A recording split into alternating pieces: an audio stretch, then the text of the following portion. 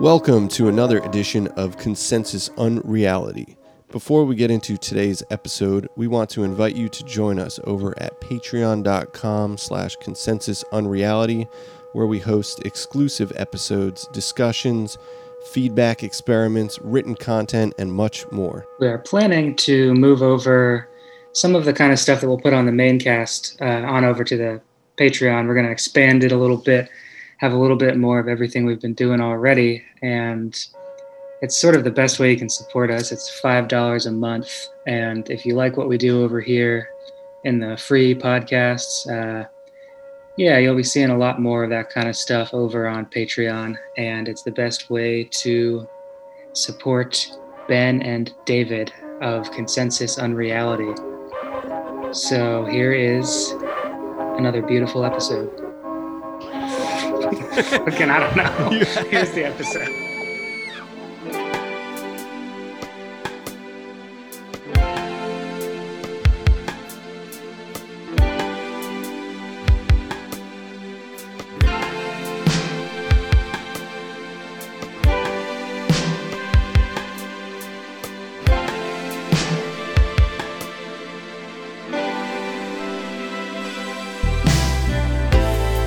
Welcome to episode 49 of Consensus Unreality. We're joined here today by Recluse, aka Steven Snider, the mind behind the Vise Up View blog and the podcast The Farm, both of which are essential in this ecosystem of ours. And we're going to talk about a few different things here today. Some sort of Midwestern magical weirdness and maybe a few other various things of interest to us all. But first, I kind of just wanted to see what you've been up to, Stephen, and how everything's going. What are you reading right now? How's life on the farm? Well, it's pretty good. For those of you who've been following The Farm and some of my other musings lately, I've been doing like a lot of traveling so far this year. I've done, I think, like 3 sort of major series of trips. It's taken me out to the glorious state of Wisconsin twice, to Playa del Carmen in Mexico. It's taken me back out to Utah again, and the occult metropolis of Cincinnati, among other places. So that's been really exciting. As always, I've been reading all kinds of crazy stuff. It was like I was telling you before, I just finished a biography of Louis Terman today, who was the principal architect of the Gifted program, and started a book on Victor Hugo and his kind of dabblings with spirits and what have you in preparation for the Farm Zoom party on Friday. So that's going to be some cool stuff. Clowns have been on the brain a lot, actually. That's going to be a big thing when I do the Zoom party on Friday. I just sent Dave a picture of a clown holding a revolver, pointing it at the viewer. And I said, we should use this for a graphic for an episode. And he was like, yeah, if we do a psycho clown episode someday. And now you mentioned clowns. Yeah. Like I said, I'm going to go all out on the freaking evil clown archetype on Friday, man. Awesome. Wow, that's crazy.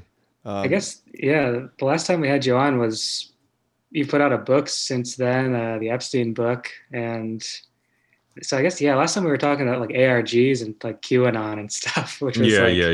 Well, I'm still working on the book on that one too, but it's definitely been quite a journey with all that good stuff. I keep finding like more information to put in there. It's such a fascinating milieu, and I suppose we'll probably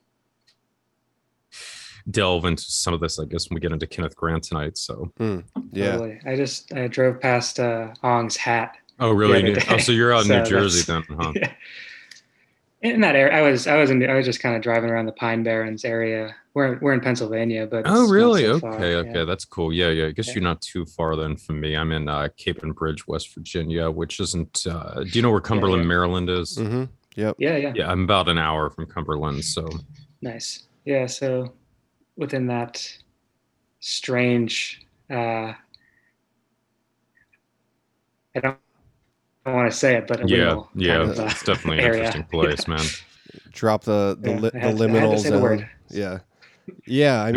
I was listening to you on AM Byte, as I had mentioned before we started recording, and you were talking about making some pilgrimages out to some sites where certain magical workings had been performed, specifically involving the influence of Kenneth Grant, the Bait Cabal, who is something that's pretty interesting group that we talk about from time to time, coming out of that Cincinnati hub that you mentioned before. And it's kind of strange too, because I went to the Serpent Mound around 2017, and I'll actually be going back out there in a couple weeks. And to hear you talking about those areas and those power zones, I think you mentioned Harrington Lake as well. And Yeah. Harrington Lake's right down there. So yeah, have you been visiting some of those sites? What have you been making of that? Yeah. I mean, it's been kind of an ongoing process, but I mean, yeah, I was really interested in some of the different groups that Kenneth Grant had been working with during the 1970s. I don't know how familiar your listeners are with this, but Grant was obviously an acolyte of Aleister Crowley. Mm-hmm. He started, of course, a lot of his major magical workings in the 1950s, but he really did not publish very much of the stuff until the 1970s. His first book, Magic Revival, I think came out like in 72 or something like that. So anyway, he was the first guy to really start making a linkage between the fiction of H.P. Lovecraft and actual like ceremonial magic. Of course, Lovecraft had already been going through a bit of revival during the 1960s, but Grant has long insisted that he was looking at this since as far back as the 1950s, maybe even further. And then concurrently, supposedly independent of what Grant was doing, Colonel Michael Aquino, when he was with the Church of Satan in 72, 73, also came up with his own Lovecraftian kind of ceremonial magic. One was, I think, the Call to Cthulhu, and then the other one was like the Ritual of the Nine Angles or something like that. So Aquino had actually beaten Grant to the punch in terms of formalizing a ritual approach to Lovecraft, but Grant had far more of a long-lasting influence, and it came through these different magical circles that had started to contact him, beginning in the 70s. You mentioned one of them, which was the Bait Cabal. They were centered around the enigmatic figure of Nema. I believe her actual name was, what was it? Marjorie Idris or something like that. Mm-hmm. But they had, I believe, first come in contact with some of Grant's writings around 73 or something like that. And not long afterwards, they had performed the initial ritual in Brown County, Ohio, which is where they thought that they had made contact with what they dubbed as the Forgotten Ones, which Grant later linked to the sort of Lovecraftian Old Ones, if you will. It's interesting, too. Apparently, it happened at a farm, I believe, that was called Oz in Brown County, Ohio. So that was a nice touch, I suppose. And then later they did a couple of other ritual workings in and around what they dubbed the Cincinnati Vortex. And according to the Penny Royal guys, I mean, this stretched all the way from Cincinnati proper all the way down into kind of like the Somerset area. So Harrington Lake was one of these ritual sites that supposedly they used. And then allegedly another one was the cemetery in Cincinnati, Spring Grove. And these two sites really couldn't have as different of a lineage as you could possibly try. Harrington Lake was just a totally contemporary construction. It was created as a result of the Dix Dam. I think it was put up like in the 1920s or 30s like that. So it's totally artificial structure, okay? Like it has no real lineage or anything like that that I'm aware of, unless something there happened that predated the dam or something to that effect. But nonetheless, by the 1970s, it had already started to get its own, history of like a sea monster or something there, the eel pig or something like that. So, which is interesting. We're going to, as we go through this, we're going to hear a lot of like reports about cryptids and things like that. But it's kind of interesting how you see a reoccurrence of a lot of cryptid creatures in areas that the Bait Cabal and some of these other, kind of Lovecraftian circles been linked to. And then, sort of interesting too, in terms of like more serious things that were happening. There was a company that was operating there in the 1970s called Triad that was part of a crime syndicate that was literally dubbed the Company. And this was comprised almost entirely of former military and law enforcement officers from around Louisville and Kentucky and the Lexington area. And this outfit eventually became involved in Iran-Contra with the Medellin cartel, a lot of really serious stuff. So they're running this training facility out there by Harrington Lake. Supposedly they were training Libyans, Nicaraguans, but there were also reports from locals of devil worshippers also receiving paramilitary training, which is, again, really interesting because this does coincide roughly with the time frame the Beit Cabal would have been out there performing rituals and such as well. So it's, it's really weird, to put it mildly. Yeah. So that's kind of like the whole scene that's like unfolding at Harrington Lake in the 1970s with the Beit Cabal running around there. And then the other big spot that they were using, from what I was told by the Pennyroyal guys, was at the Spring Grove Cemetery in Cincinnati. And this is a really amazing structure. It's a National Historical Landmark for very good reason.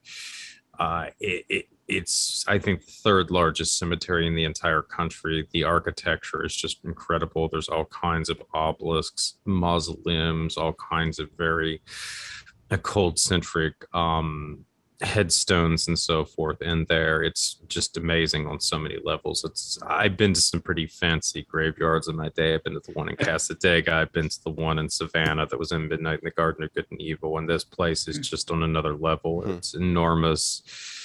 And it does have a very interesting lineage. One of the major families behind it was the Pendleton family, who went back to the American Revolutionary War. They were hereditary members of the Society of Cincinnati. They intermarried with the family of Francis Scott Key, who wrote the Star Spangled Banner.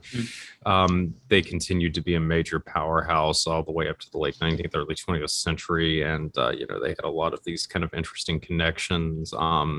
I think also there was another family, I believe, connected to the Society of Cincinnati. Well, there are quite a few in there, but another one, I think, that it also helped upset one of the fraternities at Yale. The Society of Cincinnati doesn't get like a lot of love, if you will, like in the conspiratorial kind of subculture, even though it was really a big deal at the founding of the country. Quite a few of the Revolutionary War officers, including George Washington, were members, and it had an enormous influence on the actual ratification of the Constitution. And it was instrumental in settling the Northwestern Territory. I mean, that's a big reason why Cincinnati, the city, is named after it. And it has continued as a hereditary society up to this present day. I actually just went out to their headquarters at Anderson House in Washington, D.C. about 2 or 3 weeks ago. I've been to the Scottish Rite Temple in D.C., the really famous one. And the Society of Cincinnati headquarters blows it out of the frickin' water, man, for just occult symbolism and stuff. It is insane.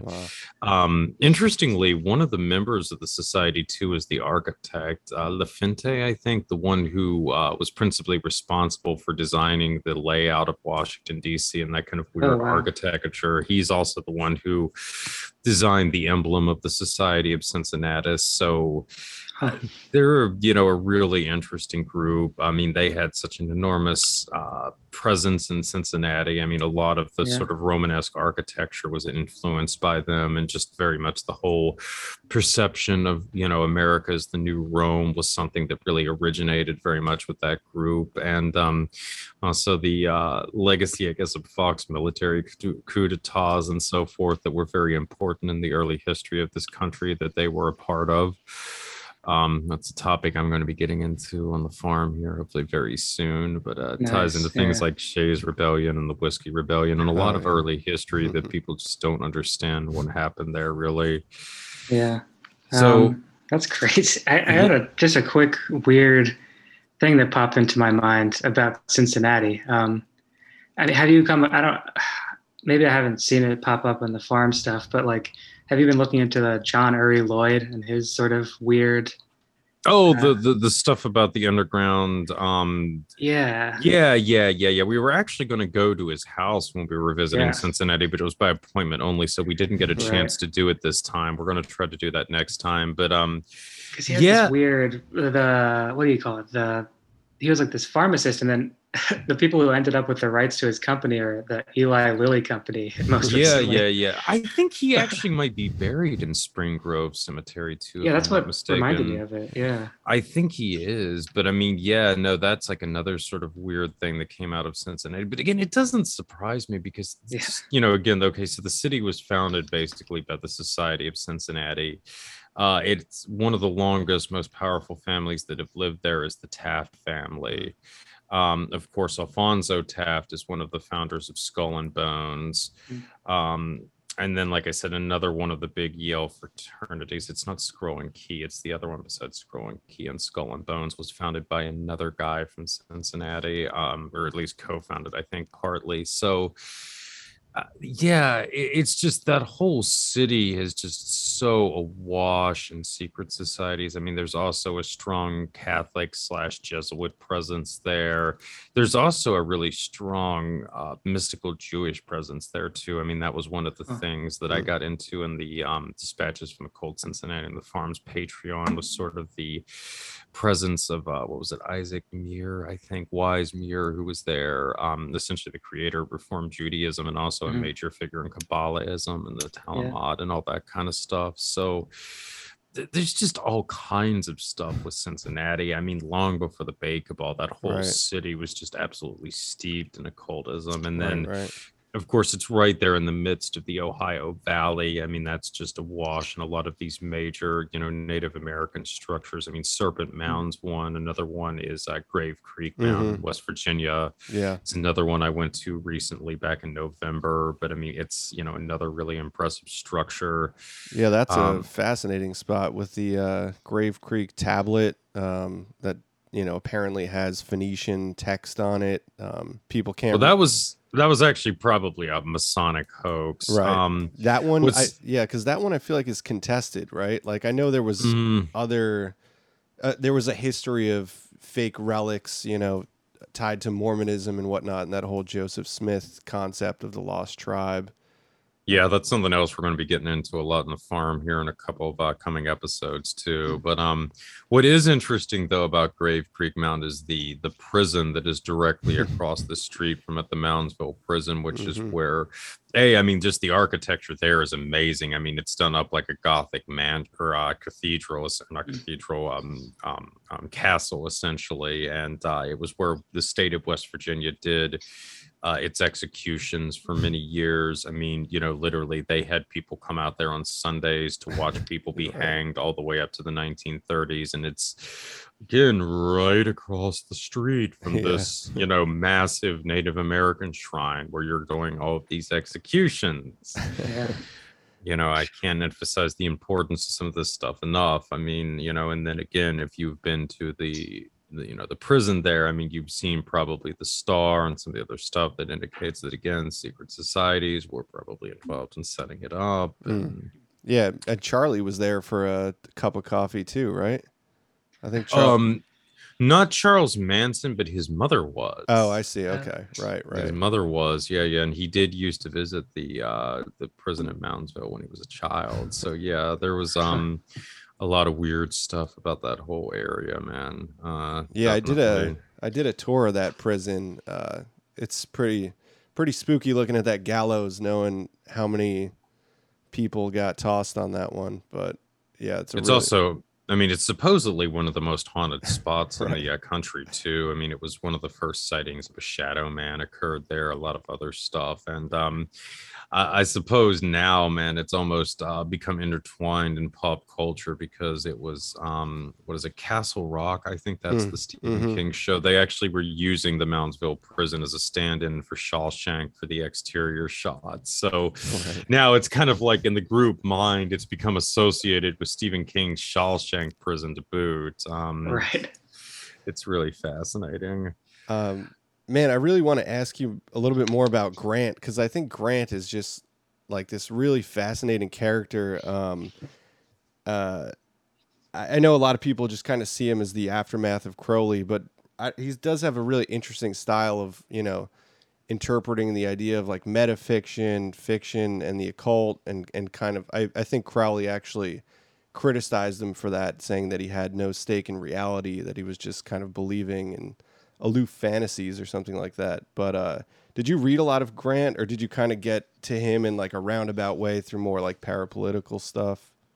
It's only recently that I've read a lot of Grant's stuff, but yeah, like upon reading Grant, I mean, he's so profoundly influential in like ways that I don't think people have scarcely considered. But I mean, I think in a lot of ways, his influence is probably greater than Crowley's. But Grant, I Right. mean, tended to credit a lot of his concepts to Crowley, but whether or not they did come from Crowley is like a matter of debate. I mean, again, for instance, like the whole thing with equating Crowley's system with like extraterrestrials, which was a big thing that Grant did. Yeah. Again, it's debatable if that's what Crowley was really getting at when he talked about aliens, like in his writings and stuff like that. But Grant was unequivocal on that point, and that was controversial within some of the Thelemic community. I mean, this is why it's such a big falling out with McGurdy or something like that.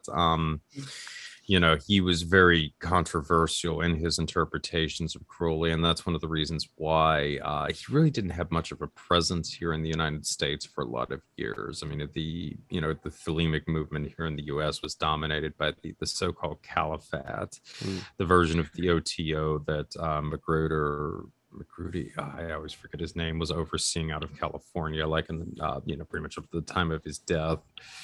So yeah, but Grant was so endlessly fascinating, like you're saying, how you try to combine like a lot of this metafiction and so forth. But like in terms of just the ideology that, or some of the concepts that he's influenced that I don't think are really understood, a big one would probably be like Michael A. Hoffman and William Grimstead, for instance. Right. I mean, a lot of people, there's some good indications that Hoffman was actually a part of the OTO, like around 73 in New York, again, the OTO in New York City was one of the only branches that actually was really looking at Grant's stuff back then. And just with a lot of the stuff that Hoffman and Grimstead were getting at with some of their work, I mean, the whole sort of notions of Twilight language and what have you, I definitely think that this was strongly influenced by a lot of the writings that Grant was, doing in the 70s.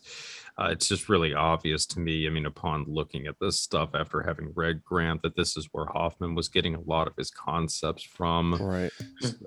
Yeah, that's really interesting. I mean, yesterday I was kind of just fingering through Hecate's Fountain, and I believe it's in that one where Grant is talking about Marjorie Cameron and Marjorie Cameron as a witch and her connection to Native American groups who had direct lineage with the old ones, and I could see that being a direct influence on something like the Rebirth of Pan, where it kind of dismisses a lot of the intricacies of history and anthropology and kind of formulates more of a roundabout field theory that kind of can be problematic at times, I suppose. But if it in the least, but I don't know. Well, Grant's just such a complicated character.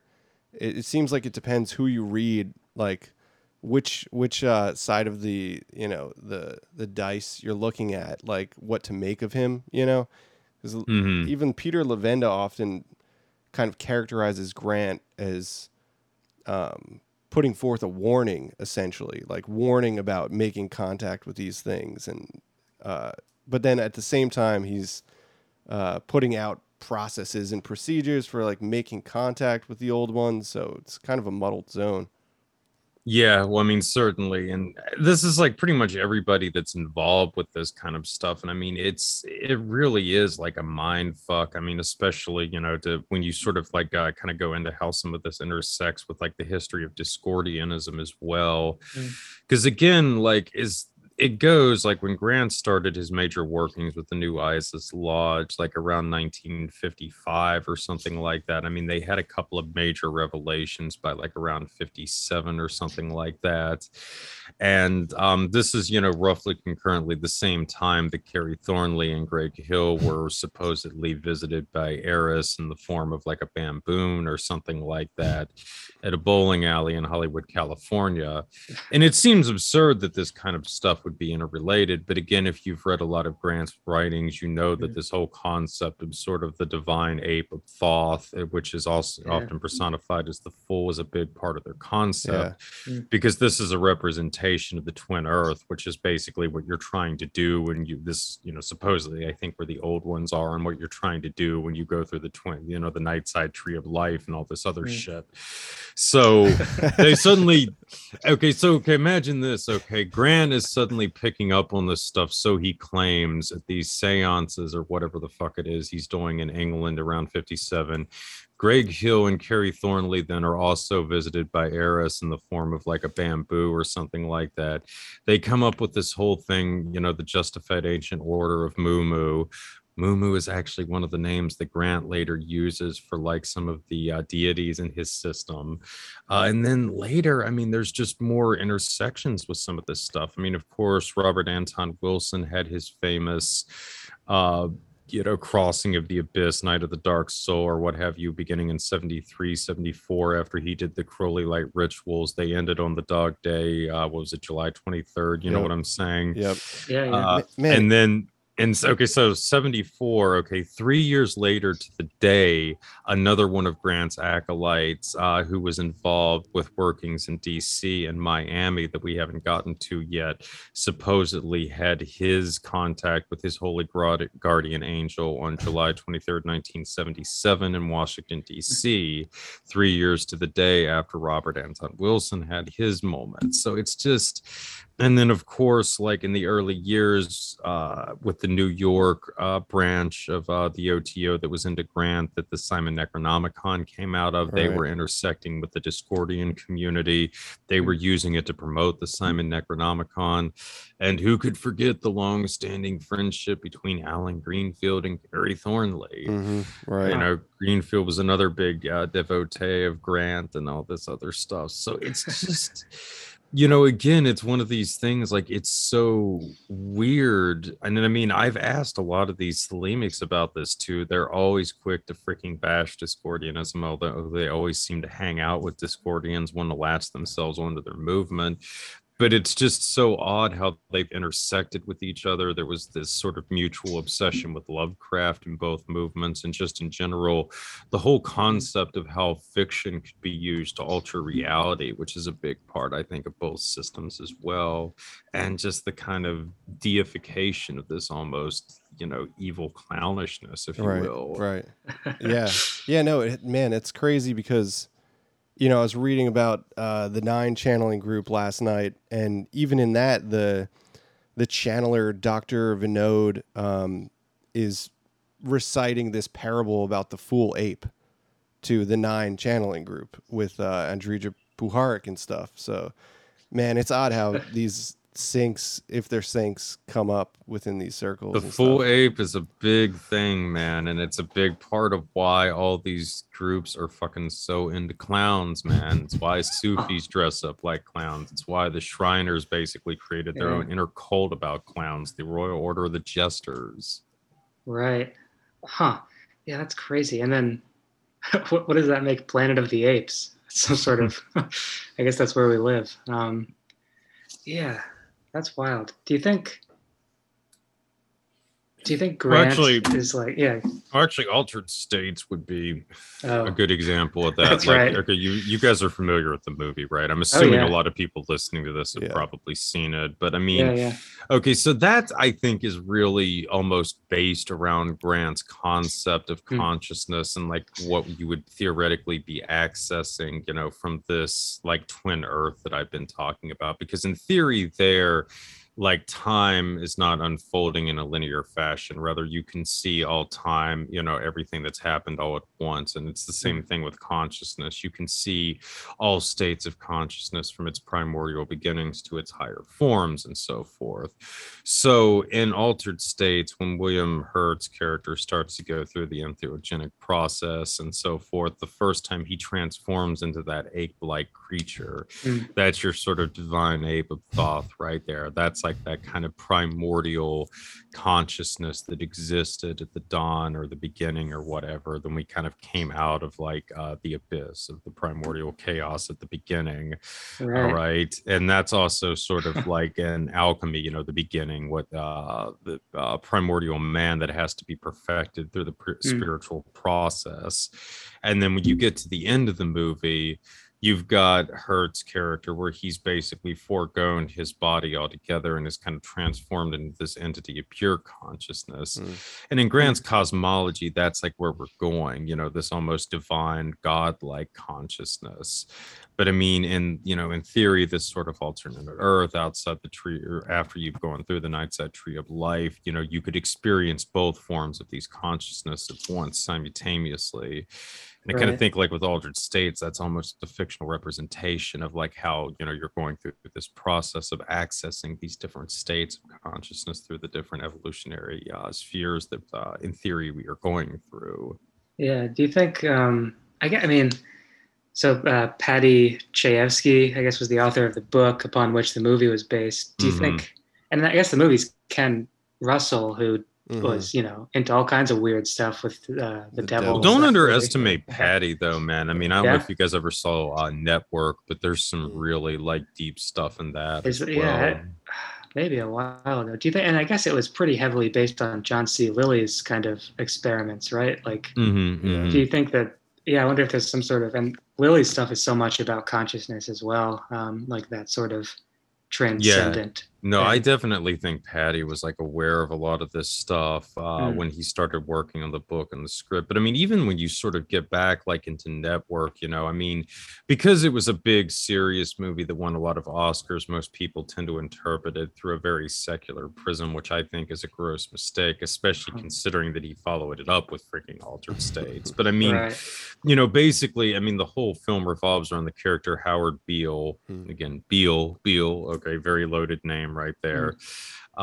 Essentially has a breakdown or what he thinks is a spiritual experience where a voice, starts speaking to him and starts telling him things to say on air. And this leads to his really famous "I'm mad as hell and I'm not going to take it anymore" speech, which essentially launches kind of like a populist movement and so forth. So again, it's a really interesting movie. I mean, again, everybody wants to just look at this from a secular perspective, but you've got to ask the question, what if he really is possessed? And what if that's what Patty was really getting at with the movie? I mean, again, in light of what he later did with Altered States, I think it's an interpretation that has to be seriously considered. And it's kind of fascinating too, like there's that really famous scene with Ned Beatty where he talks to Howard Beale. It's basically the scene that won Ned Beatty an Oscar, even though he's only in the movie for like 10 minutes, where he's like, "You have traveled with the forces of nature, Mr. Beale, and you must atone." It's really interesting because he's like the wealthiest, most powerful figure in the entire movie. Everybody else that acts like Howard Beale is insane, he actually doesn't seem to think that he's insane.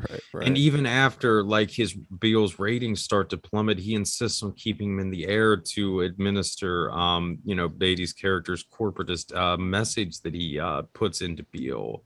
It's just really fascinating with the dynamics in that. It kind of reminds me how Chris Knowles always likes to emphasize that millionaires believe in astronomy, but billionaires believe in astrology. I definitely think that's very much like what Patty was getting at in Network.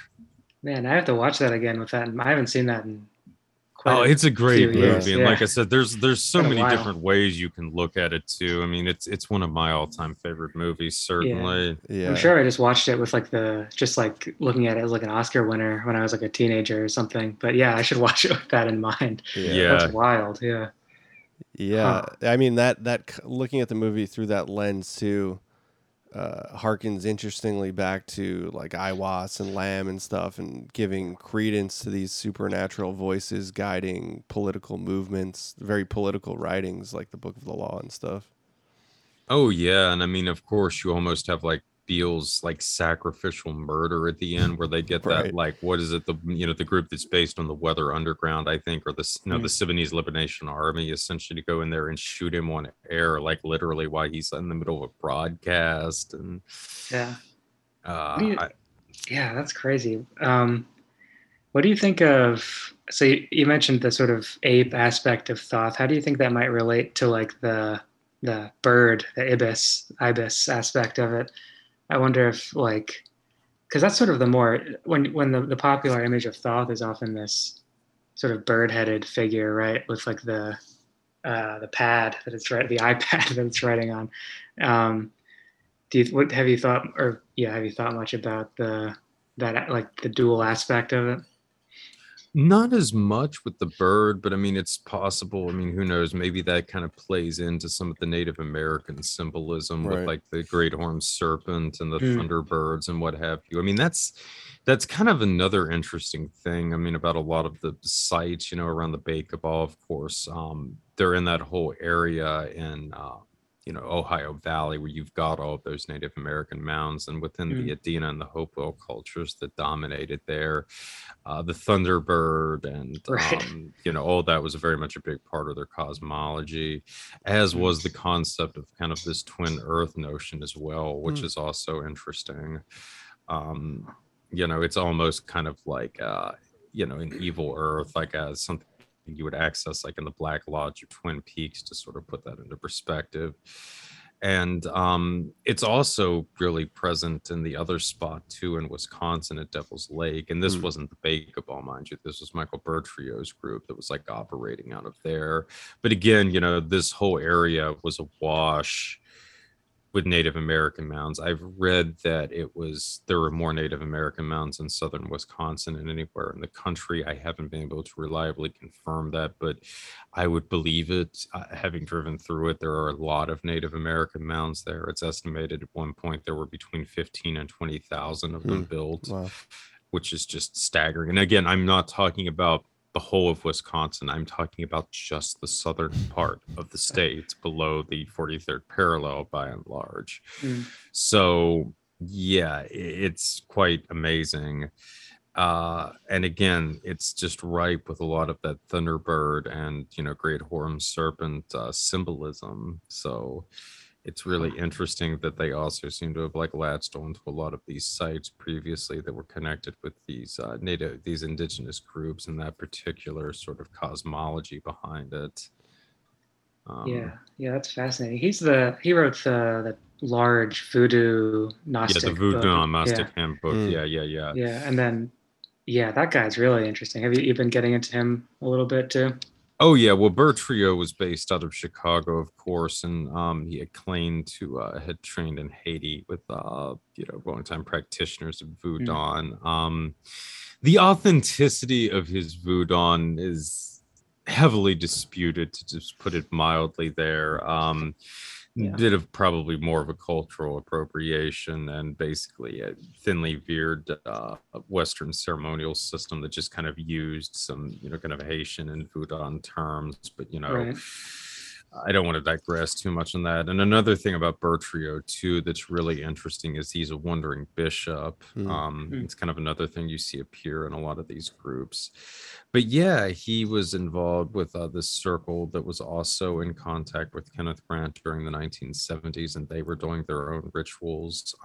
Specifically, they were leaving Chicago and going out to this very peculiar area in Wisconsin, the Driftless area or the Driftless region. It's, already a spot that has a reputation for a lot of high weirdness. It encompasses four states, I believe: Wisconsin, Iowa, slither of Illinois, and I think Indiana.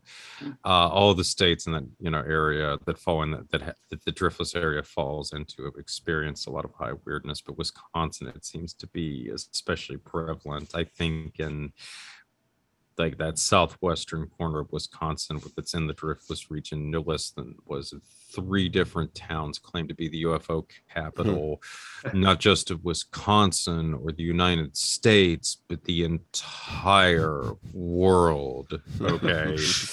So yeah, that's kind of like the kind of feel for the area there. Yeah.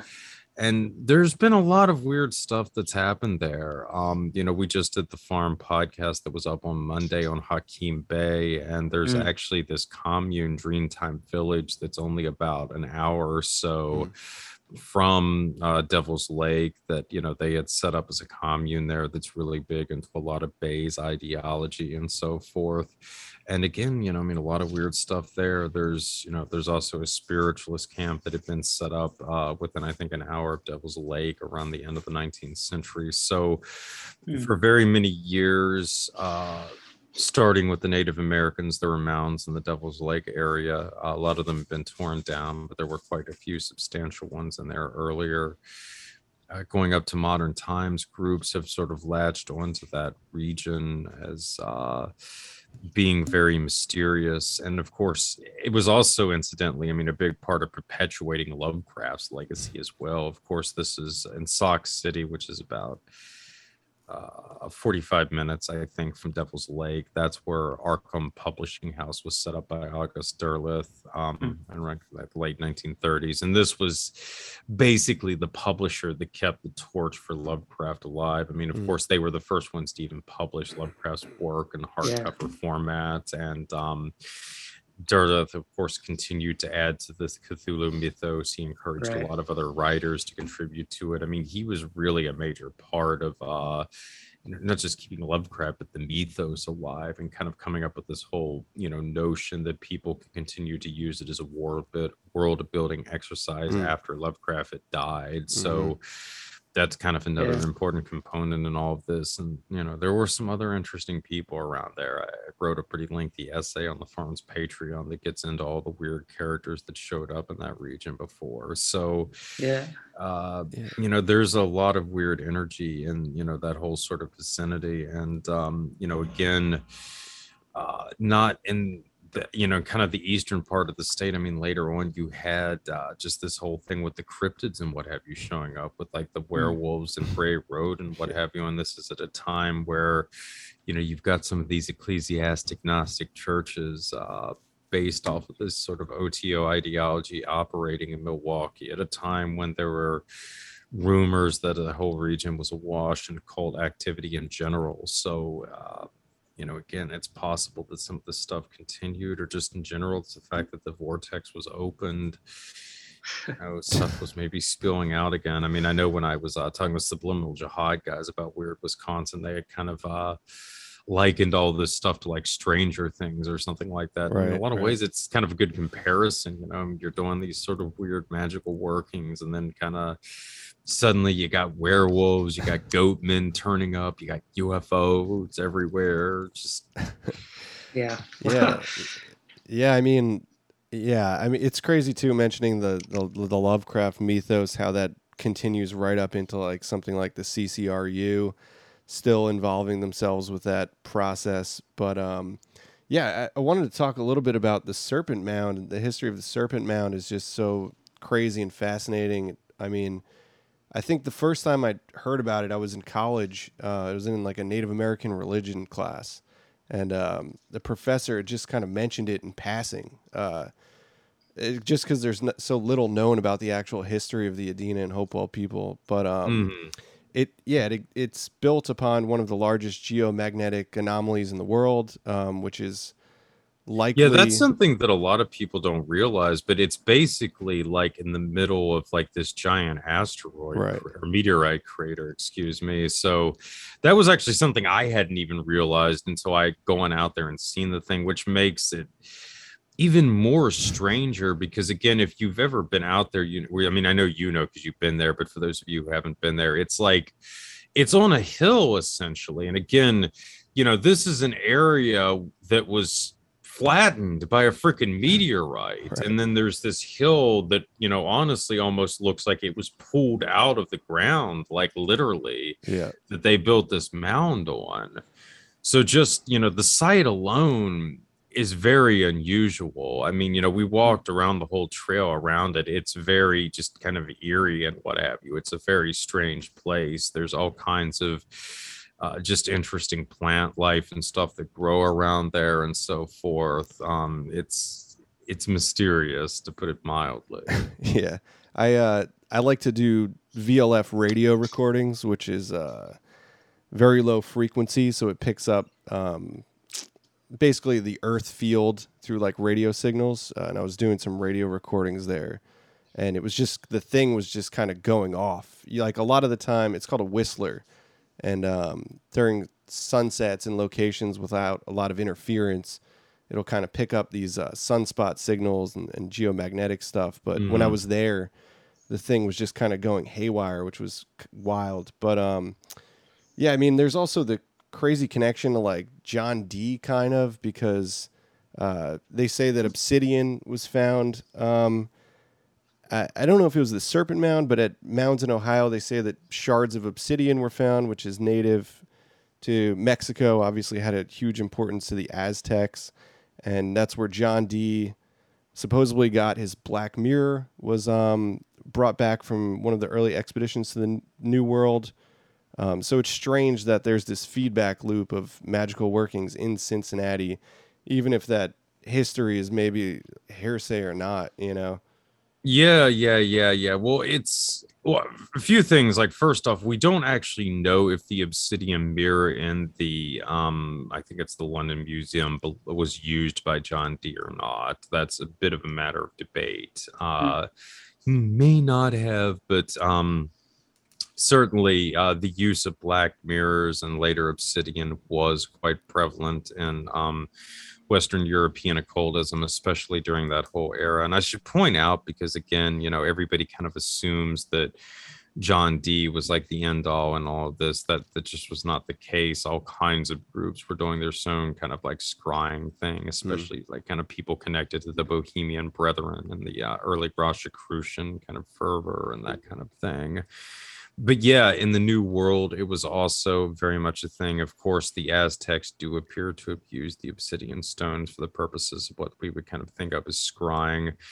And that also seems to have been a practice done by potentially the Adena, but almost certainly the Hopewell culture.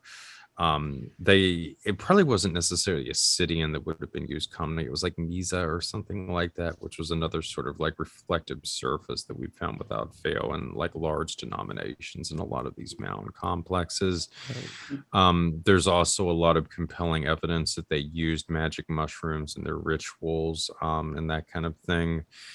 And yeah, again, it's very eerie, and I think that this cuts to the heart of why you see a lot of these occult groups coming to these regions, because again, also with Serpent Mound, it's really controversial as to who did it. I mean, and in fact, I think in a lot of the official accounts, it's actually, I think, the Fort Ancient people that are credited with it. It's kind of like the same thing with some of the ones in Wisconsin too, where it seems like the woodland tribes are usually credited, even though theoretically the Adena or the Hopo would have been around there. But regardless, though, I mean, whoever did that, it seems that they were using techniques that appear to be remarkably similar to a lot of the stuff that would have been done with European ceremonial magic, with the black mirrors and the use of entheogens and altered states of consciousness. And it also seems like it was kind of towards a similar purpose, as I had sort of talked to before, or alluded to before. Some of the theories, like with the Hopewell, for instance, is that they were trying to access the other world as opposed to the underworld, which would have been the dominion of the the great horned serpent, and the other world would have been kind of equivalent to the other side of Grant's Nightside Treat of Life, where this evil earth was, where everything was kind of like the opposite, if you will. Right. The under, what do they call it in the upside down Stranger Things? The upside down world. Yeah. Another kind of Stranger Things connection. Yeah. So weird. Yeah, and I mean, it's like this symbol too is so strange that it has that connotation of like panspermia, the serpent eating the cosmic egg, like on a massive crater site. I know Grant Hancock writes a lot about the Serpent Mound and the contested age of the Serpent Mound. I think in his book that's largely based in America, on the continent, he is putting forth that at the time of the construction, I don't know. I mean, at the time of the construction of the Serpent Mound, in his theory, he's basically saying that the ice wall would have reached like the overlook of the Serpent Mound. So, I mean, there's just all this interesting stuff with that site. And the talk of like magnetic anomalies being associated with the geomagnetic anomaly, like people saying that stones can stand upright and stuff there. And you can read all kinds of strange stuff about it.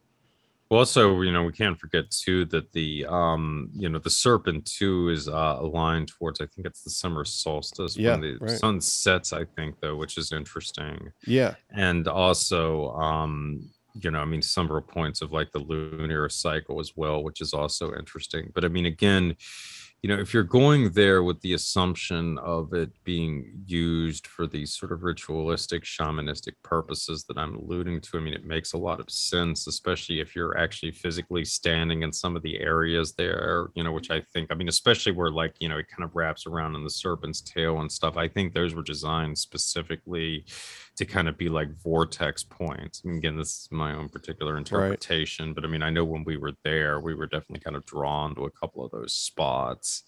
Those solstice alignments are like perfect too. It's funny, that's coming up too. It's not Saturday, whenever the solstice is, like in the next few days. It's like around June 20th or something like that usually.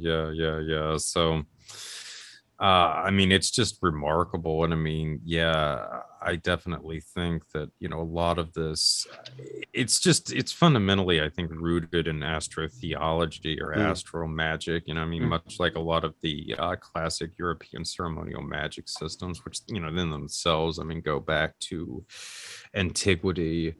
But again, for those of you who are unfamiliar with this, I mean, it's basically this whole concept that, you could go through the sort of gateways of Saturn, if you will, and sort of ascend through the celestial spheres and so forth to return to the Godhead. I kind of think, like, in a sense too, that again, to kind of put this in a fictional context, this is one of the things that Kubrick is alluding with in 2001: A Space Odyssey. I mean, especially the very end of it, when we get into kind of psychedelic spot. I think that's, he's basically trying to give you a fictional account of what this process would have been like for people, all the way back at the Serpent Mound. And it's interesting too when you sort of intersect it with the Dawn of Man sequence. I think that's kind of like what he's getting at throughout this whole process. I mean, we first sort of learned how to do these astral journeys in this really primordial time where our consciousness could leave the earthly realm and, ascend. And then, of course, I mean, that's basically, I think, like what happens at the end, even after we've left the earthly realm. I mean, there's still this process of ascension into another dimension. I mean, who really knows? But again, and it's also aligned, of course, originally it's aligned in was an eclipse of Jupiter in the movie, but it was supposed to be with Saturn. That was how it was written in the original script. And that's typically the gateway that's been used as Saturn. And what do you think the change was? Why did they do that change in the script? It's interesting. In theory, they said it was because of the monetary constraints or the fact that they couldn't make like a realistic version of Saturn's rings or something. But I don't know if I buy that, because Kubrick, did the special effects as well. I think he would have known what was possible. I think it might have just been because it would have been a little too obvious if they had done the full-on thing with Saturn, because Saturn is like really important in all of this. In Grant's system, Set is basically the stand-in for Saturn. And again, if you know anything about this, I mean, Set is huge. Set and Typhon are basically intertwined with like each other. So, but again, I mean, Grant is really subtle about all of this, even though, I mean, again, he was in literal contact with the Brotherhood of Saturn in Germany, and that was where a lot of his, concepts were coming from. Even he kind of tries to downplay the kind of the Saturnine component of his system, if you will, but that's huge in all of this. Have you read Tracy Twyman's book Genuflect? No, I have not. It's fun. It's a sort of not violent, but it's a very disturbing take about what this kind of magical process of usurping the planets one by one might look like. It was her only novel, but it's a Oh, Yeah. okay. Yeah, yeah. I'm familiar with the one that I've definitely some people had some very strong reactions to that one, to put it mildly. Yeah. Yeah. I mean, it's a gruesome book, but I think it's pretty smart. Yeah. Maybe we could talk a little bit about some of the Stranger Things stuff that's been going on in the pop culture lately. It's kind of fun because we kind of started this conversation sort of offhandedly talking about how you're researching the inventor of the gifted program, and I feel like that's kind of it's on a maybe not even just a symbolic level, but it ties in pretty strongly to the sort of Stranger Things mythology, part of it at least, right? Oh yeah. I mean, a lot of this is stuff I'm going to get into with the Patreons. So I can't get into it too much here, Sure. but like, yeah. No, I mean, the guy who really kind of came up with the concept of giftedness was like Lewis Terman, who's an endlessly fascinating figure. And one of the things about this that's really interesting, almost all this stuff grew out of like Stanford University, Mm. right? So one of the earliest endowments left was by a member of the Stanford family, and this is all the way back, like in the early part of the 20th century. And it was to research psychic phenomena. And as far as I'm aware, I think this was actually the first time that like a major American university had actually researched like ESP formally and what have you. Like they had a figure in the psychology department, Coover, I think was his name, who was doing this research like all the way up to like 1937 on funding from this grant. So anyway, they were able to get this member of the Stanford family to change the wording slightly on the grant before his death, where it was like psychic or psychological research. And eventually, this grant became one of the principal funding sources of Terman's research on gifted students going into like the 1920s.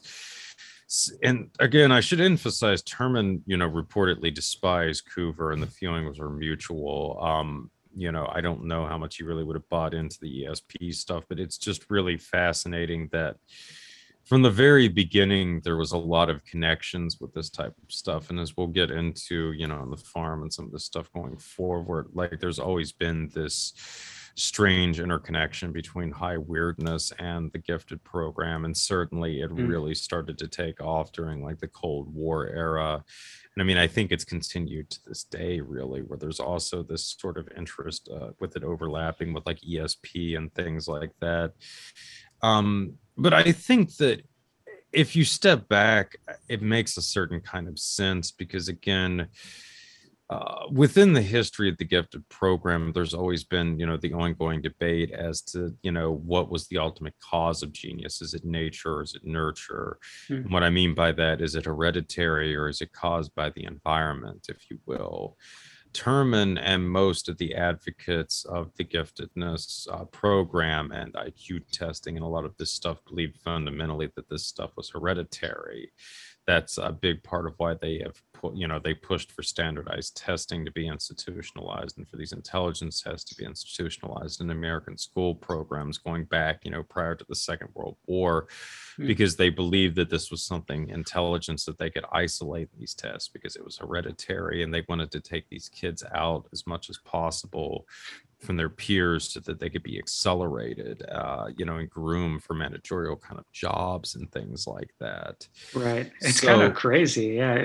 I mean, yeah, obviously, so it's very eugenicist. oh yeah, Like, yeah, yeah, it yeah, grew out very much with the eugenics movement. yeah, Absolutely. I mean, all of these guys, Terman, I mean, all of the original guys were big into eugenics. yeah. But again, it's like the same thing with ESP and just sort of broader with people who have been involved with a lot of like paranormal experiences. I mean, there is a growing concept that experiencers are, multi-generational, or that there are certainly family lines that are more prone to these kinds of encounters or having ESP and that kind of thing than average people are.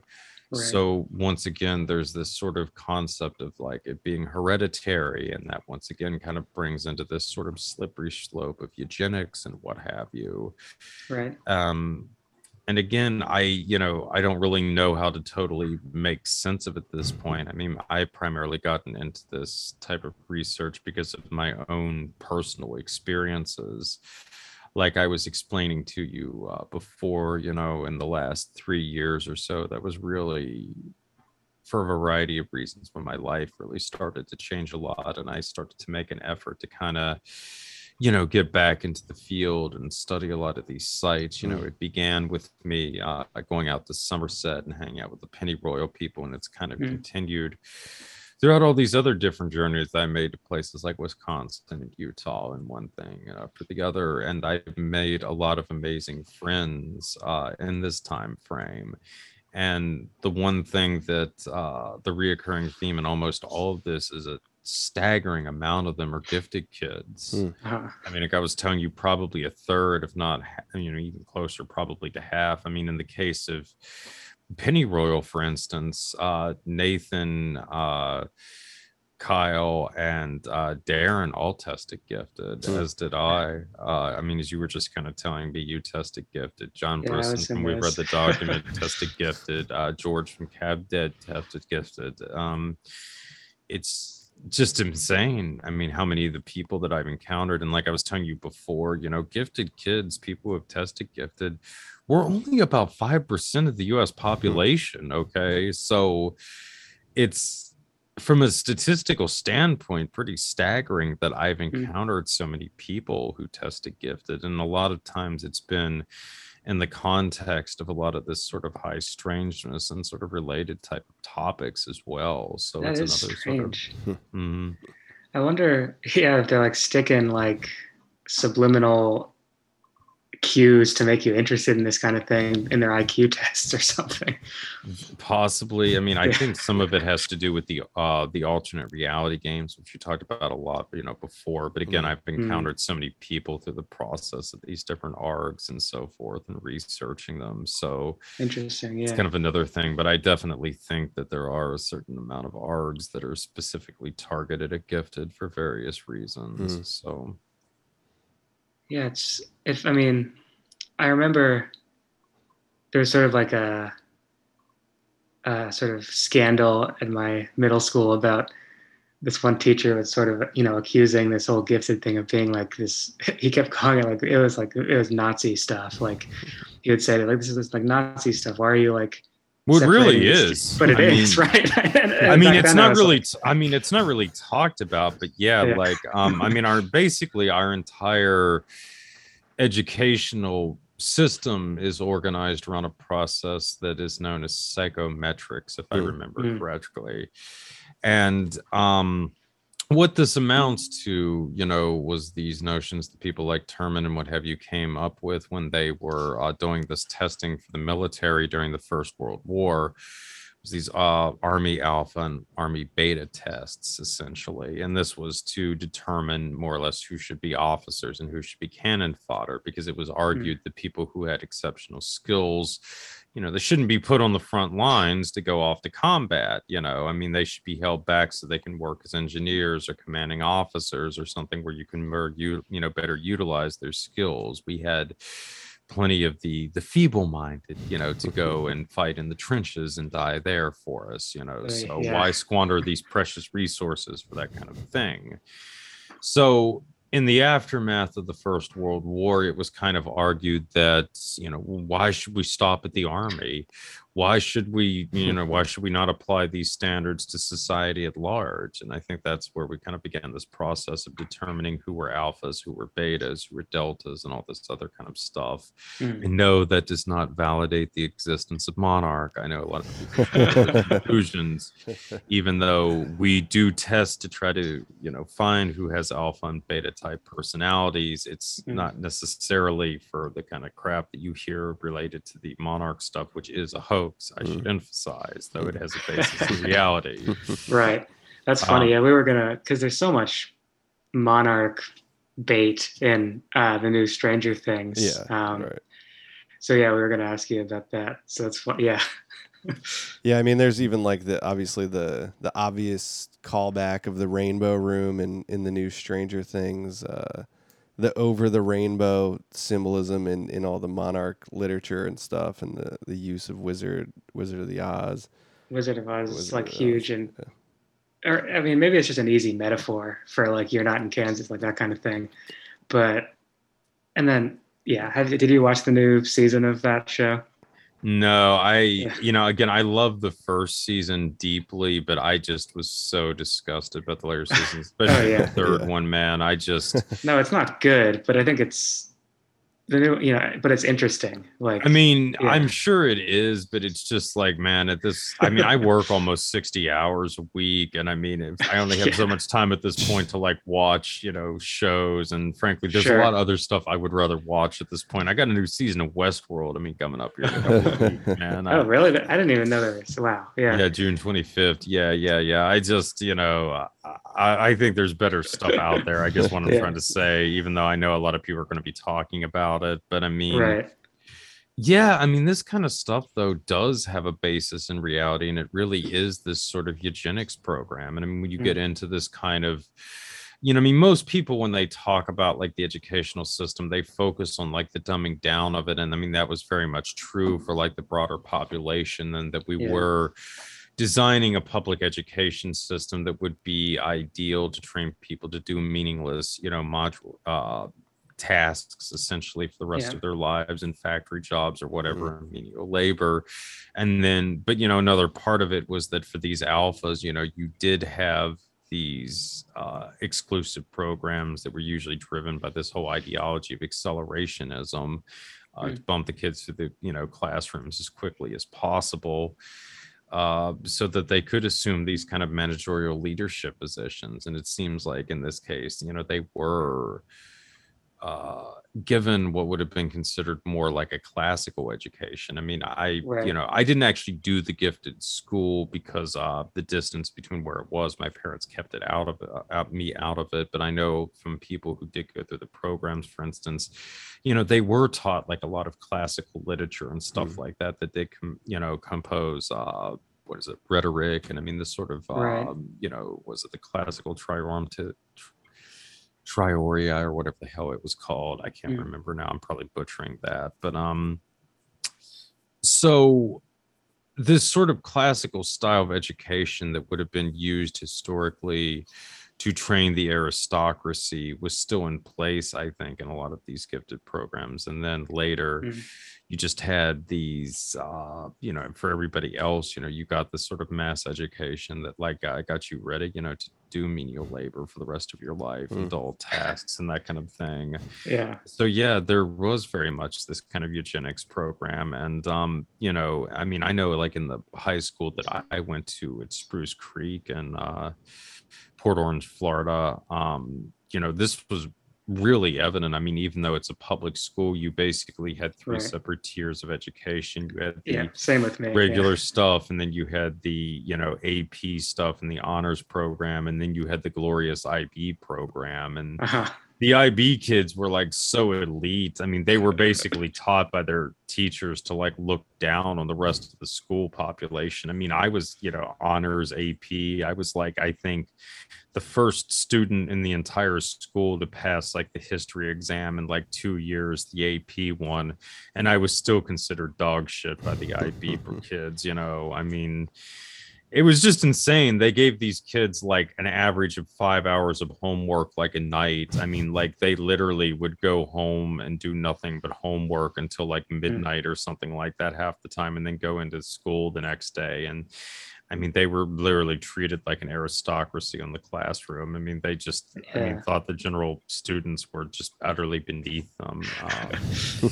Yeah, that's funny. It's also interesting to find, like you were saying, that the amount of like these sort of post gifted kids who ended up becoming adults who like entered into like atypical, like instead of like going into the sort of managerial elite, they kind of ended up in these sort of fringe areas because the culture itself is sort of Yeah. Well, I Yeah, mean, a fair amount of them do end up in managerial positions. I mean, right. there's no question about that. I mean, that's what they're being groomed for. But I mean, yeah, Yeah, they do, I think, get drawn into some of this other kind of weird stuff. But I mean, it's also, again, I don't want to get into this too much without giving away sure. too many stuff like I planned for the subscribers. But I mean, Yeah, gifted kids, I mean, okay, as high IQ and so forth, you're really valuable to the system on the one hand for your managerial talents or potential managerial talents and so forth. But let's just say you don't want to go along with the program. Well, that could be a major issue because now you have a highly intelligent person who's opposed to the system. right. And especially when you come, with high IQ, often is attached to more volatile personality types, like if you're using Myers-Briggs, like INTJs, INTPs, who tend to be very anti-authoritarian and have, just in general, a lot of problems working within systems. Creates some problems. Now you potentially got some highly brilliant people who are motivated to bring down the system. That's Yeah, also an issue. What do you do with them? Right. I don't know. Maybe give them drugs. I don't know. Yeah, Well, it's It's yeah, yeah. I was that's like, kind of oh, I'm sorry. You go ahead. well, yeah. I mean, that's one of the things I'm going to explore. But I mean, yeah, that's kind of the other side, though, too, to being a gifted kid. It's, I suppose, in a sense, both a blessing and a curse. Because I mean, on the one hand, you're seen as possibly future managerial talent, but you're also seen potentially as a major threat to the social order as well, that has to be closely managed and supervised, which again yeah. makes you wonder why so many gifted kids end up in ARGs. It's funny, like, and it's all sort of based on this IQ testing system that is probably not very reliable. So, I mean, of course, there's such a thing as intelligence or whatever, but it's like it's sort of like building this like hierarchy of like out of a flawed system.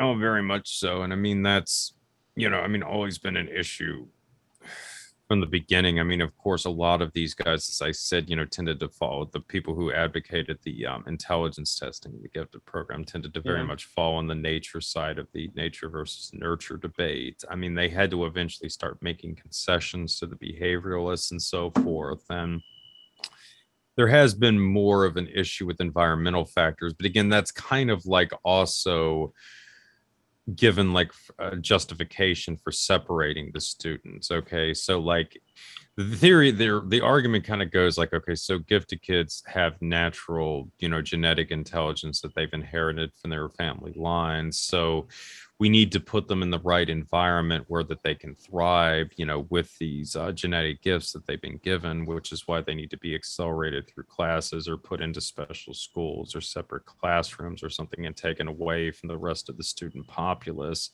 because that environment, by contrast, will drag them down and they won't reach their full potential. So yeah, it's kind of interesting how it's almost been, when they do acknowledge the fact that environment does play into some of this stuff and that it is a factor, it's almost in this warped way. And it Mm. just sort of perpetuates this, what you're kind of saying is innately already like a flawed system to begin with. Right. Yeah. It's yeah. So I guess that teacher is. I mean, it kind of is just like Nazi shit. It's like it's which is kind of funny, but yeah, it's like I'm getting Well, I these. mean, it was a Yeah. way, because again, I mean, most of the kids who test gifted tend to overwhelmingly come from like upper middle class backgrounds. And that Right. tends to argue very strongly for the environmental factors because they were, also in a position with parents who could spend time educating them and a lot of hands-on experience and a lot of other factors that you could throw into that. Right.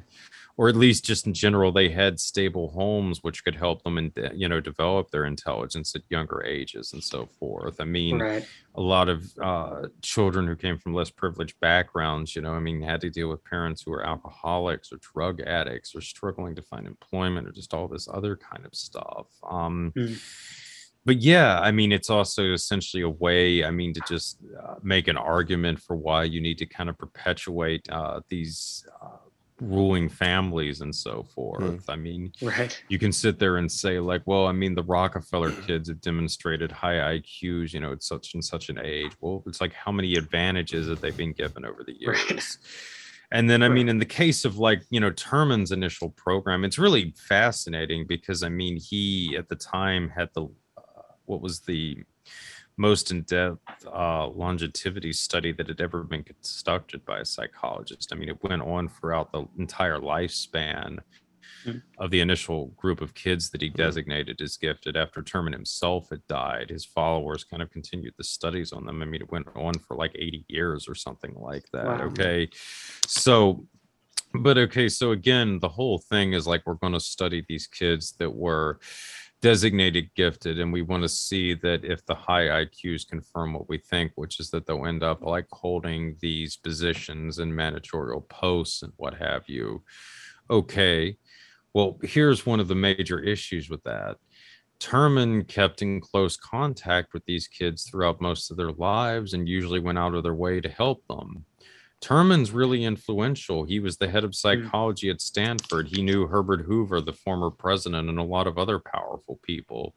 So it also sort of brings in the question with this initial study into giftedness. Okay, so it proves that, yes, people who tested gifted went into like more exclusive positions in later life than the populace at large. But how much of that was helped by Terman himself and, his followers who Mm. continued to sort of promote a lot of his kids, later in life? So it's Right. even more flawed. I mean, it's just fascinating how much privilege, was used to shape this whole program, and it Mm. has, been used to justify this basic quasi eugenics program. I mean, down through the years. Yeah. It's funny, like the parallels with Stranger Things and the sort of like this weird connections happening in my mind where like, not to give you like a spoiler or anything, but it is heavily implied in the new Stranger Things that the sort of portal that opened in that town of Hawkins was caused by one very particularly gifted kid Mm. Mhm. uh, in the program that 11 is in. So it's kind of like, and that kind of reminds me of the sort of strange cryptid type beings and strangeness that comes out of the weird workings of the grant associated things. That's a funny little Mm. uh, Yeah, and I mean, braid. and I mean, as I get into, in the Patreon stuff, I mean, it really, I mean, it was the people involved in I mean, especially the Cold War era gifted stuff. I mean, there really was a much more direct connection to this paranormal kind of stuff. I mean, one of the Mm, most notorious people was a wandering bishop. Mhm. That alone should just tell you, I mean, the kind of stuff that they're involved in. I mean, I already mentioned that Michael Bertrio was a wandering right. bishop, as is Yeah. For Alan our listeners, Greenfield. what is for our listeners? Because we've kind of heard this throughout this in this environment, the wandering bishop connection. But for our listeners who aren't like familiar, what is the significance of it? Well, wandering bishops are, essentially ordained bishops who are usually consider themselves to be a part of the true Catholic or Orthodox churches, even though they're not formally members of either one. Mm, And a big thing is, they kind of trade off on these consecrations and so forth. I mean, the movement sort of started back in, well, again, it's debatable. I mean, how long it's been going on, but the modern movement kind of got going back in the late 19th century with the old Catholic movement that broke away from the Catholic Church around the end of the 19th century. I think because of the First Vatican Council, actually, if I remember correctly.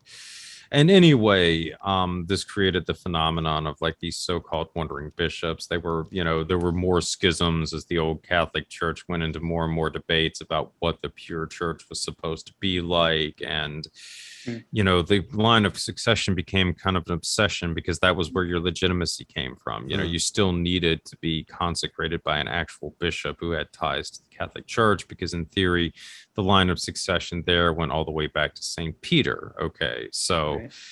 anyway, the movement got a lot of additional life in the late 60s, early 70s after Vatican II. Once again, you had a lot of Catholic bishops who broke away and started founding their own churches and what have you.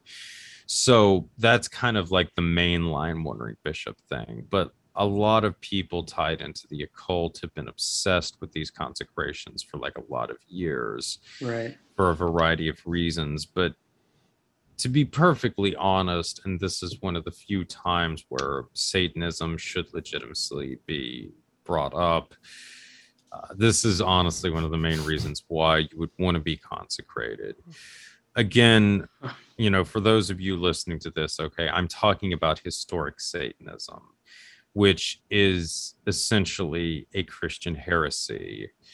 The earliest accounts I can find of really legitimate accounts of black masses go back to about the 13th, 14th century and continuing up through the Middle Ages and the Renaissance to the 19th century. The reoccurring theme of pretty much all what would be considered authentic Satanism involving black masses and so forth is that it was almost always conducted by a Catholic priest.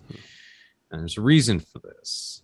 Again, contrary to what you see in the movies and hear, from Tex Mars and what have you, not just anybody can perform a black mass. There are very specific requirements for this. Okay. First off, you need implements for it that have actually been blessed, holy water and what have you, and they need to be blessed by an actual ordained priest. You can't just go and get tap water and say some All Fathers over it and it's good to go. You need a real priest to do this for you, okay? Secondly, you need to perform it in consecrated ground. This is why, again, historically, when you hear about authentic black masses, they're almost always in abandoned churches and stuff like that, because you need a consecrated spot for it. And thirdly, and this has been the tricky one, you need an ordained priest to perform it.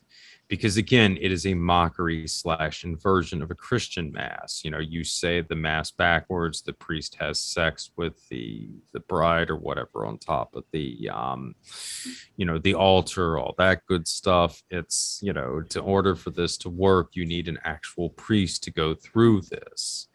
And this is why, if you're an occultist and you genuinely want to perform a black mass, why you would want to be ordained through a legitimate line of succession, because now you would have the ability to create, all the stuff that you need. You can make consecrated ground for this. And finally, you could actually perform the ceremony yourself, and it would have legitimacy, so to speak. So it's kind of like what would you call that? Like sort of a, like not a loophole, but like almost like a loophole. Yeah, exactly. I mean, but this is why sort of going back with Alphius Levy. Levy was actually another wondering bit, or he was ordained a Catholic priest, I know, but yeah. It's why these guys gravitate to this stuff, and it's almost always within the Vatican and the Orthodox churches too, I would add. But yes, Satanism, historic Satanism, was essentially a Christian heresy. My sort of pet theory on that is that it grew out of Gnosticism. Again, I think there's some truth to the whole thing with the Knights Templar and the Order of St. John and so forth. You've got these orders of knighthood that are going around the Holy Land back in the day. They start hearing about the Yezdis, the Druze, all these other sort of mystical sects. They're not going to tell them their inner secrets, but they get the kind of, the gist of it. The God of the Old Testament is actually this demonic being. So, okay, well, if he's not the good guy, well, maybe Satan's the good guy then. Yeah. Okay, well, then how would we venerate this entity? Let's make a mockery of the mass. Right. Yeah, and that connects right back to Grant too, and the Setian, Typhonian stuff. Wild. Oh yeah, well also Tracy Twyman too, and of course. Yep. Yeah. Damn. Yeah. We did a Twyman episode a little over a year ago, and eventually we're going to do another, because that was like immediately our most popular episode ever, because people just really love Tracy.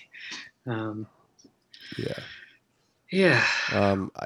wanted to ask before we duck out, because we're getting to that 1.5 hour mark, but I was curious if you ever encountered, I'm sure you have, but Arthur Young in your research and what you make of this character, because he's been an interesting figure for me, popping up in a lot of stuff.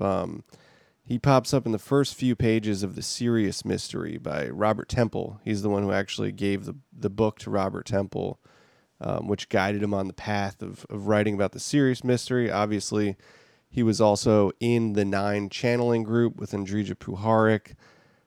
He married into the Astor family, his wife Ruth Young. He was also allegedly hanging out at the Pasadena house with Jack Parsons, which that can be contested, but yeah, I was wondering what you make of this guy. Yeah, I mean, he's a really interesting character, and it is fascinating how he seems like he's seeded like a lot of these movements. I mean, another one too that's been really big was the fundamental physics group. Mm-hmm. A lot of those guys like Jack Sarfati and what have you had started out in that kind of like consciousness circle that he had in California, like in the 1970s or something like that. So yeah, Jung is an interesting guy. And another individual I'll tell you who was a bit of a devotee of Jung's was Foster Gamble, who of course went on to do the Thrice stuff. But that whole sort of milieu is interesting because it ties into a lot of interesting people, including some of the QAnon types as well.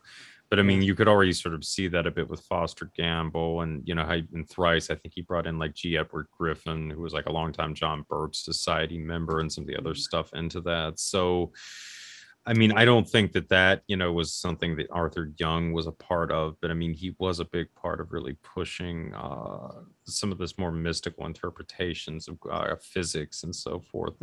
Later, the fundamental physics group really popularized, and I mean, that whole thing is also just the timing of it and what have you is quite interesting because physics was not very popular in a lot of university campuses in the US during the early 70s because it was so closely associated with the military industrial complex during that era. I mean, you had groups literally like bombing, campus physics buildings and what have you. And then suddenly by the mid 70s, you had like this mystical interpretation coming out of it where it's like being, linked to Zen and yoga and like all this. It basically was this total counterculture spin on it where like, look, no, see, it's really about understanding the nature of being and not about advancing the goal of the military, even though we're still doing this out of Stanford and SRI, and we're still getting a lot of contact from the military. And So, wow. Do you think it was just kind of like a PR campaign, that whole thing? Yeah, you got to kind of wonder about that, certainly, especially some of the stuff with Puharich. And, again, some of this stuff potentially also ties into the gifted program with Bluebird. And, again, if, I advise you guys sign up for the Farm's Patreon. I get into this a lot in the first episode of the gifted program series. And I'm going to go even deeper into this in future installments because, again, it also goes into stuff like non-lethal weapons and all kinds of crazy stuff. Man. Yeah, all of our listeners, we do advise you to sign up for the Farm Patreon. Yep, excellent stuff on the farm. Yep, been doing some really excellent work over there. Yeah, in the 9 channeling group too, you got Carl Beck, who comes out of that like Mormon radiant energy studies. It's wild stuff, man. But oh yeah, you got to have Mormons and all this. They always turn up, man. But thanks so much for coming on, man. This has been a blast. We got into a bunch of different stuff on this episode, so it's been an absolute pleasure. Absolutely, yeah. I mean, let me know if you ever want me back anytime, man. Sure. Totally, awesome. Yeah. Thanks, man. We appreciate it. All right. Thanks for listening.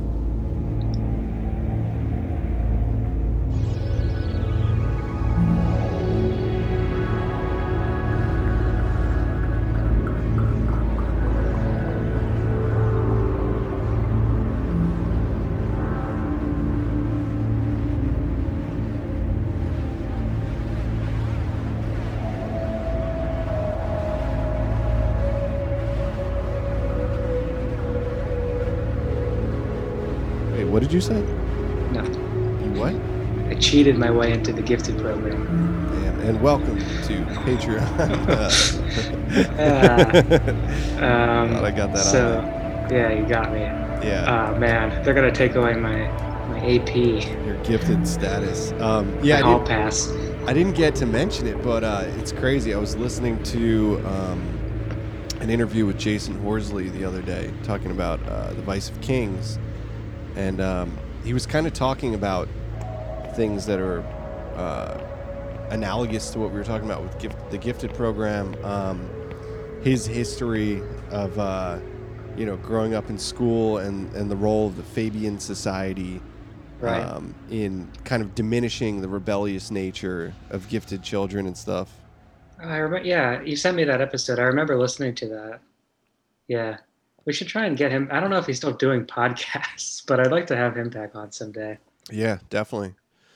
Yeah, I don't know. Let's start off by talking about Stranger Things. Yeah, I guess so. I guess Spoiler Steven alert. Snyder didn't watch it. I'll put a timestamp.